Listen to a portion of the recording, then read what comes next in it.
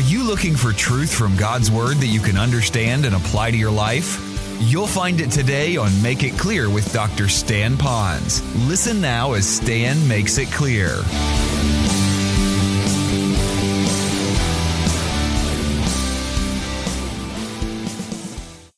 They don't only preach it, they will defend it no matter the cost, and they will hold their communicators up to that sound doctrine that's being taught. So when you're teaching the apostles' doctrine, which is the Old Testament, which was written, which would be the words of Christ that they heard, or the oral teachings of Christ until it was recorded in the canon of Scripture. They were going to be teaching God's Word, and you would know it. Not a point here and a point there like an old Texas steer with a lot of bull in between. It was going to be the pure teaching of God's Word. So you want to go to a church that would do that. Go now to 2 Timothy chapter 4. Remember now, Peter, who's now saying this to the crowd of Christians, you want to make sure that you're listening to the words of the apostles and where they got them. Now, Timothy cranks it up a notch, and he's not just speaking to those who are just Christians. Now he is equipping the next generation leaders who will be the ones who will speak the message. So you have the apostles. Now you're having a battery of pastor-teachers, and that pastor-teacher tradition goes back 2,000 years, at least for the New Testament church time. And here's what he says to Timothy. And what a great word he gave to Timothy in chapter 4. And I want you to look in verse 1 as we go through this little passage, because it is so rich in what he had to say to them. 2 Timothy chapter 4, verse 1. Follow along if you will. Paul now says to Timothy, Paul's deathbed declaration, the last letter he wrote that's in Holy Writ before he too was martyred. I solemnly charge you, Timothy, in the presence of God and of Jesus Christ, that means I'm telling you this and the Lord is listening, who is the Lord, to judge the living and the dead, and by his appearing in his kingdom. And he tells them what to do. Verse 2. Preach the word. So he says, I'm telling you this. The Lord is going to judge us, going to judge all of us. And I want you to know, this is your command. Preach the word of God. And then if you go a little bit further, it says, be ready in season and out of season. Now here in the island, they have certain seasons for certain fish you can catch. On the mainland, they have certain seasons for deer that you can shoot, or whatever they do to deer to get deer. But the Word of God has no season. In fact, in my margin, I wrote, it's always open season to preach the Word of God. So he says, preach the Word. But go on. Drop down to verse 3. For the time will come when they will not endure sound doctrine. You may, if you want to, scratch out the word will and put the word has come. Now, I don't want to do despite to the Word of God, but I believe we are living in a day when the Word of God is going forth, but it's not done with good, sound study, and the doctrine isn't accurate consistently. But what do? The people want to have their ears tickled. So they will accumulate for themselves teachers, sure, in accordance to their own desires. So what they do now, they pick out the kind of people they want to listen to. They'll pick out the style. They'll pick out what kind of communication techniques they're going to use. They'll pick out the ones they've already agreed on the doctrine. Or they'll pick out guys, and maybe some gals, that will not communicate any of the hard truths of Scripture, but all the love God, hate Satan, let's all go home and sing Kumbaya or something. And he says that's what the world is coming to. And most of you that have been around Christianity long enough probably know that seems like there is a tsunami of this coming on today. All you've got to do is turn to not one, not two, but multiple Christian radio stations right here on our own island. And just listen to them all day long on one and all day long on the other. You're going to find so much contradiction. No wonder the world looks at us and say they don't have their act together, even in their thinking, their theology. And so it's important to be able to do this. Now let me add this. When you're going to a particular church and you're selecting them, the first thing is you could look at the cleanliness of the nursery, and if they've done all the stuff in the bathrooms, and if there's a lot of nice people in the lanai laughing and talking and getting along with one another, all that is important. But I'm finding now that those things often are a byproduct of what is accurately done from the pulpit. Now, I'm going to be careful on that. Some people want to pick out churches. Are they informal? Are they not formal? Do they wear ties? Do they wear aloha shirts? Or what they've got in their music, and whether they use drama or PowerPoints or none, or however they do that. I guess now that I've been on the radio here for a number of years, but been on the radio since 1980, literally, I know it's a long time, I am finding that so many people have been attracted to the Word of God as it's being taught. I know they're not attracted to me and my style. I don't have a lot of jokes, and when I do, they fall flat. I don't always have a lot of illustrations, and I'm not very funny. I'm really passionate, I will say that. And sometimes I do preach long, and I do say that unapologetically. But here's the thing. When they are drawn to this, they're not drawn to me. I believe more than anything, they are drawn to the Word of God. They don't know what I'm wearing. They don't know what kind of music we have here. All they said is, I heard that guy on the radio, and I want to learn the Word of God. There is so much meat coming out of him that I can know and learn to apply to my life. I want to be there. So it doesn't matter about all this stuff. Recently, I was over at Costco. I had an unusual, I think, compliment paid me. I don't even know what it was. My voice is, it is what it is. And I've been eating at restaurants, and people will tap me on the shoulder and say, I know your voice. You're the guy and Make It Clear on the radio. I hear you all the time. Oh, thank you very much. I'm glad I wasn't arguing with my wife in public, that kind of thing, you know. I've had times when they'd say to me, oh, you're older than you sound. I get that more now. You're younger. But the last one I got was at Costco 3 weeks ago. I will never forget this. I'm checking out at Costco Hawaii, and the lady says, Stan Ponz, you're on the radio. I listen to you. You're a lot lighter than I thought you were. I've never had that happen before. I have never had that happen. So I don't know. You draw your own conclusions. But let's get past all that humor, and let's get back to the bottom line. When they were building this church, they weren't building a building. And I'm glad we had so many people here doing the landscaping yesterday, cleaning out the kitchen, setting things up here with lights. Our building is so much better than it was 8 years ago. It's dramatically different. I'm so grateful for that. I'm so glad that there's no drama and schisms and fights in here. I'm glad we're trying to do the best we can with the music that we have, but it doesn't really matter. It's on our heart and we love Him.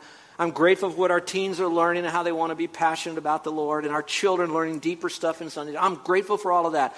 But at the real bottom line of it all, they had nothing. In fact, when this church was planted, it was planted in an incredibly hostile environment of culture that was so diametrically opposed to Jesus Christ that those who were alive were still alive that killed Christ. And although I know that Christ gave up His life, that's the environment this church was planted. And it exploded. So my question is, what do they have that many of our churches around the world don't have today? And it could be the apostles' teachings, doctrines, that's not going forth in such a way where people could learn. Now, there's more I could say about that, but if you'll notice, it said that they continually devoted themselves in this, and I put a lot of my weight on the teaching part. Now I want to let you know that there are those that can communicate till their heart falls out. They can communicate until they're hoarse. They can pray until their knees bleed. They can do all that they can passionately with the accurate Word of God. But that does not guarantee that those who will listen will automatically get saved, baptized, homogenized, and all the rest of the stuff. You can look through Scripture. Jeremiah, the weeping prophet. Isaiah preaching his heart out. You look at those people. And even Timothy left his church to go outside in the midst of a mob where his church people were wanting to join that mob riot and go back to their old ways. And they killed him on the steps. So I'm going to tell you, it can happen. So part of the responsibility, obviously, is got to come down from the pulpit. But the other part of it has got to be people that say, I want God's Word. Go back to verse 41 of chapter 2 again. This is a key word in here. It says here, and those who had received His Word. That is a rich phrase. Those who have received His Word. Those are the ones that got saved. Now look up here for just a moment. Because while this is now a church that chose to receive the Word, then they devoted themselves to the Word. So I think the first step is you have to be wanting to receive the Word in order for the Word to come into you, and therefore then you can devote yourself. So that's the key thing, receiving the Word. Now, I want you to hold your place here, and I want you to go in the same book, Acts, and I'd like you to flip back to chapter 17, Acts chapter 17. And while you're turning there, I want you to know that once this New Testament church was planted, and they lived out, and it was interesting, listen now while you're turning, they lived out the 5 principles that I'm teaching you, but they did it without any clear instructions that you and I are getting today. No one there said, this is the 5 things you need to do as a church. This is what was a normal byproduct of those who received the word. They just did this kind of stuff. And the Lord then says, you did it, I permitted it, I prescribed it, and now I put it into Holy Writ for millions of Christians to follow. And he weeps for those who don't. But look here at Acts chapter 17, because now the church is starting to pick up steam. The church has been planted in Thessalonica. Now it's moving over to a place called Berea here. The Thessalonian Christians had a harder time with it. The Berean Christians had a little less harder time with it. And I want you to follow along in verses 10 through verse 12, because you're going to see how that the Berean church did very much like the New Testament Jerusalem church, which is the first church, all right, that did it. Verse 10. It says, the brethren immediately from Thessalonica sent Paul and Silas away by night to Berea. And when Paul and Silas arrived, they went into the synagogue of the Jews. I think that's kind of interesting. First place they go to the people who are the Jews. Probably because they knew a little bit more about the Lord Jehovah, a little bit more about God, where the Gentiles were so far out, they had to really kind of go back to square one with them. But let's get on with the passage. Verse 11 says, now these were more noble-minded. Now who are the these? I believe they say, well, the Bereans were. I don't think so. I think the Bereans who were in the synagogue were the ones who were more noble-minded. Now, noble-minded doesn't mean that they were rich and wealthy and noble. The word noble, that word transitioned into other meanings, but it came from a root to say that they cared about, they wanted to do things for, they leaned into. So a noble person would see a poor person, they'd lean into the poor person, they would share with the poor person, they would want to connect to the poor person. So that word then came into being when they had the word given to them, they leaned into it, they wanted to know it, they wanted to receive it, they were taking it into their lives, they were noble about the word. I would like to say there was even an ignorant respect for it, you might say. And that's my thoughts. Then it says, then those in Thessalonica. Now here are the 3 things that they did, and you can jot down some of your own notes. It's very simple. What did they do? First of all, you need to know before I give you point number 1, I don't even believe they were saved. Now, I don't want to shock you. Just listen to me for a moment. I don't believe they were saved yet. Now let's go on. So what did these unsaved, noble-minded Bereans do that were Jews? They received the word with great eagerness. So you could put down number 1. They received the word. That's pretty simple. It's already in your text there. They received it.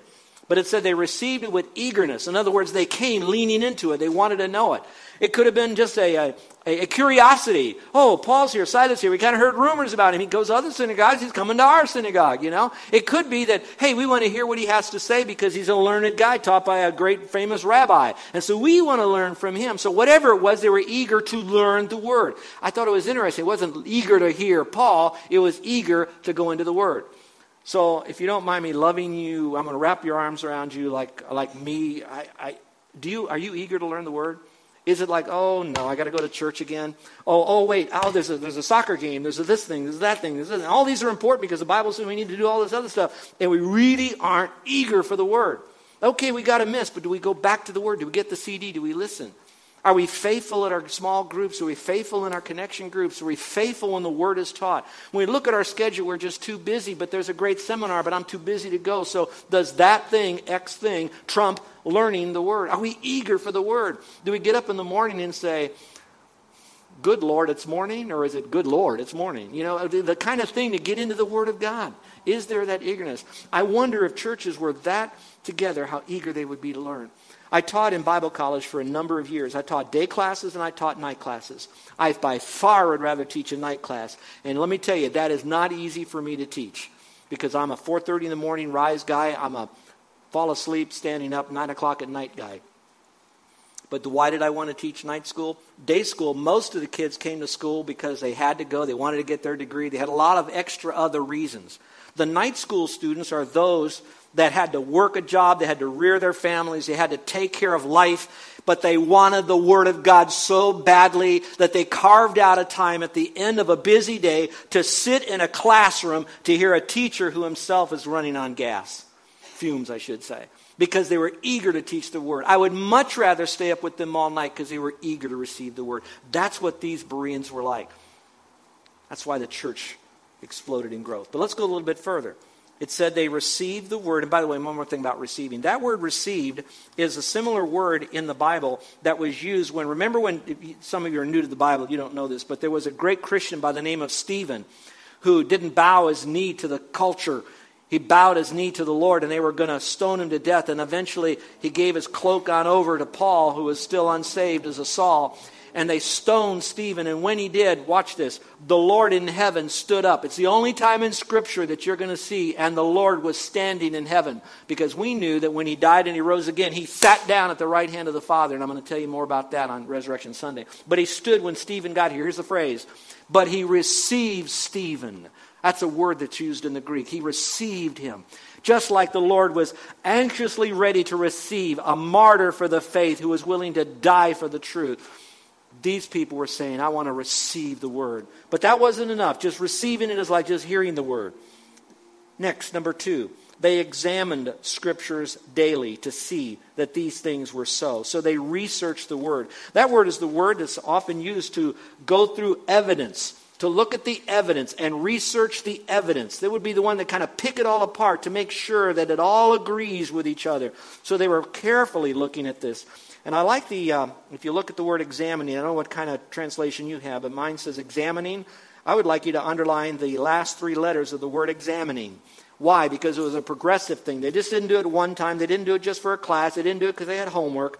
It was an examining the scriptures thing. And then underline the word daily. Every single day. I don't think it said daily if it didn't mean daily.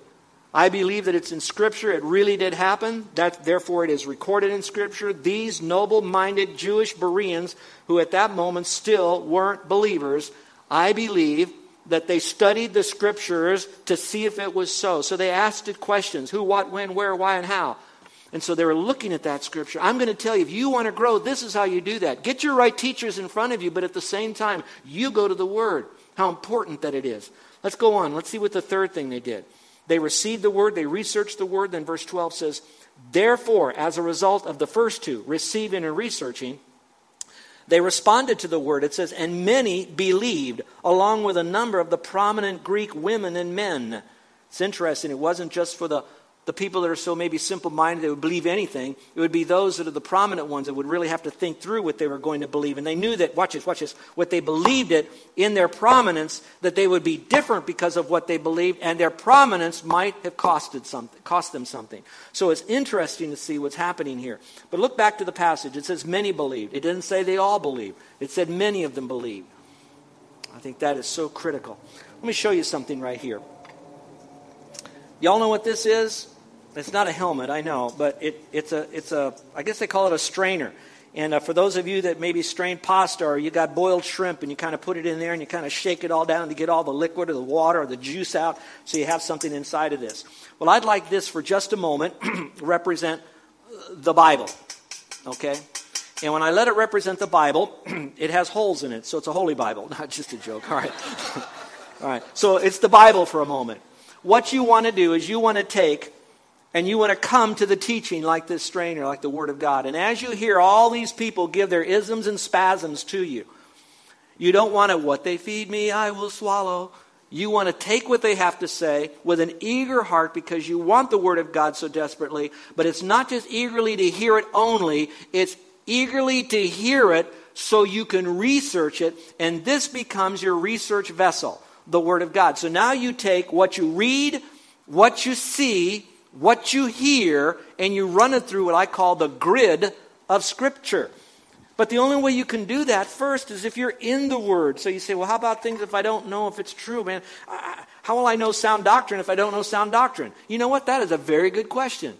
How do I know sound doctrine if I don't know sound doctrine, you know?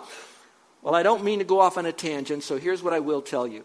I have a position paper on how to know that your doctrine is sound, and I will take you through a voluminous amount of scriptural principles on how you can discern when your doctrine is sound. It won't teach you the doctrine in this. It's the grid to help you to be able to sift your doctrine through it. If you will, text me, write me. Better to write me, then I can attach the document to my email to your email as well. I'll be glad to send that to you. You that are listening on the radio or maybe on CD right now, do the same. Just get it to me, and I will send that to you. We taught it in our men's study, lifeguards here, but you can have that. Again, it goes back to that important teaching. Let's now go back to Acts chapter 2. Acts chapter 2.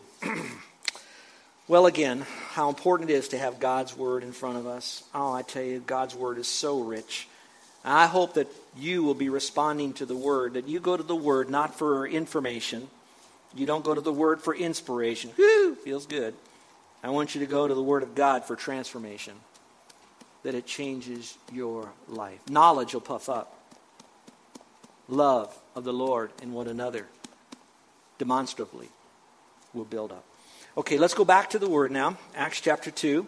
We talked a lot about the Word. I could preach for hours and hours and hours on the importance of preaching and teaching and how to get it into your life, but I need to move on. So let's go to the next part of Acts chapter 2.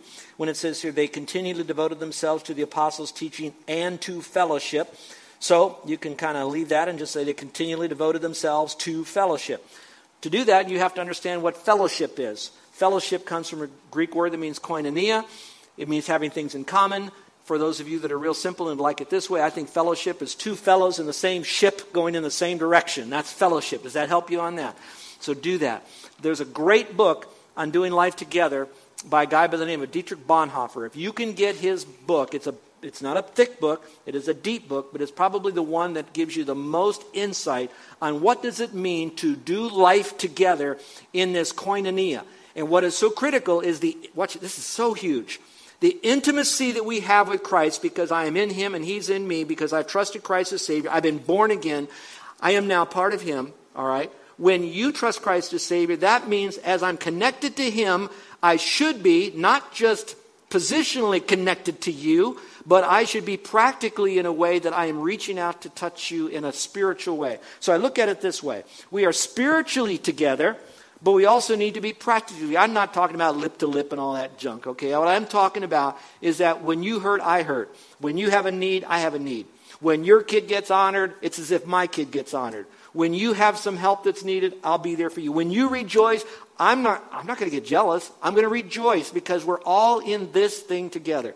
It's so funny how the churches have got to be that when your children's ministry goes on and you have a children event at night, all the older people that don't have kids, well, I don't have to go. That's not for me. My kids aren't there. Your kids are there. They're just not your flesh kids. Every one of you need to be a part of that. And you young people that say, oh, the old folks are going to have all this kind of stuff, I don't need to be a part of that. Well, sometimes it is closed a little bit because they do that thing that they do for themselves. But when they have something special, you celebrate with them because we are family. Say, we are family. We are family. Now, when we do that, the whole world looks on this thing. And I tell you, I could preach for hours on this whole idea of the community of the redeemed. Write that in your margin. The community of the redeemed is not just a theological teaching or a truth. It is our very life. We are connected to each other by the very virtue of the blood of Christ when He died on the cross for us. We are born together. You're my brother. You're my sister in Christ. And so you women, I will treat like a sister purely. And you men, to the women, they're your sisters. They're your brothers. And you treat them purely. So what are we going to do? We're going to engage our relationships. We're going to engage our relationships. Now to do that, you're going to have to see a couple of little phrases in this whole passage on the DNA of a healthy church. So look back at your Bible and I'll kind of get you through it, okay? Verse 42, it says to have fellowship. We talked about that. Now if you will, go to verse 44 and it says, who had believed were together. Just underline or circle the phrase, were together. Fellowship, were together. Now go to verse 46. Day by day continue with one mind in the temple and breaking bread from house to house. They were taking their meals together. Circle the word together.